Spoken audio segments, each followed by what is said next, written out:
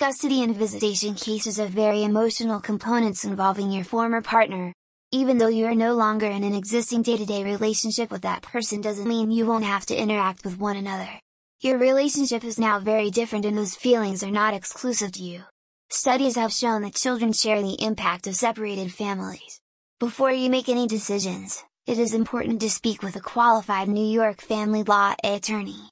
Call the New York Family Law Group at 718-293-1542 to contact one of our experienced child custody lawyers. The following are the 10 commandments that have been adapted from a longtime colleague, Sam Dolberg, to help you understand a child's perspective, what behaviors they do and don't want to participate in during a court proceeding, and what you can do to minimize that impact in your case. 1. Put your child's needs in the center of your thinking in all aspects of the proceeding. 2. Always respect the other parent when talking to your child.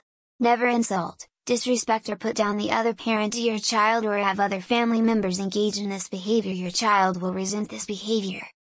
3.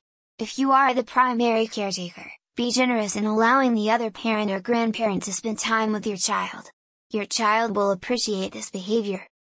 4. Never do things like recording conversations, posting to social media, or live stream with your children in order to enhance your legal position. This is likely to make things worse and this behavior stresses your child. 5. Never ask your child about what goes on in the other parent's home.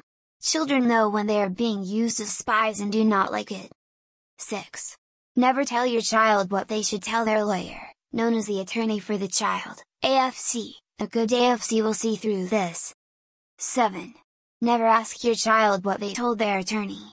Like you, they should be able to have a confidential relationship with their attorney. 8. Consult with your attorney before speaking with ACS, probation, a forensic examiner, a psychologist, or the attorney for your child.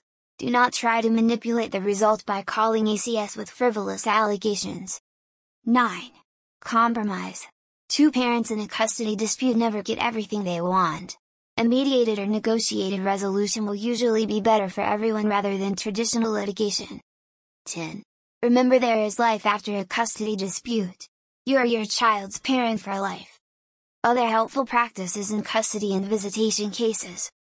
In addition to the 10 commandments, getting additional help for your children can also be beneficial in managing the emotional toll of custody cases.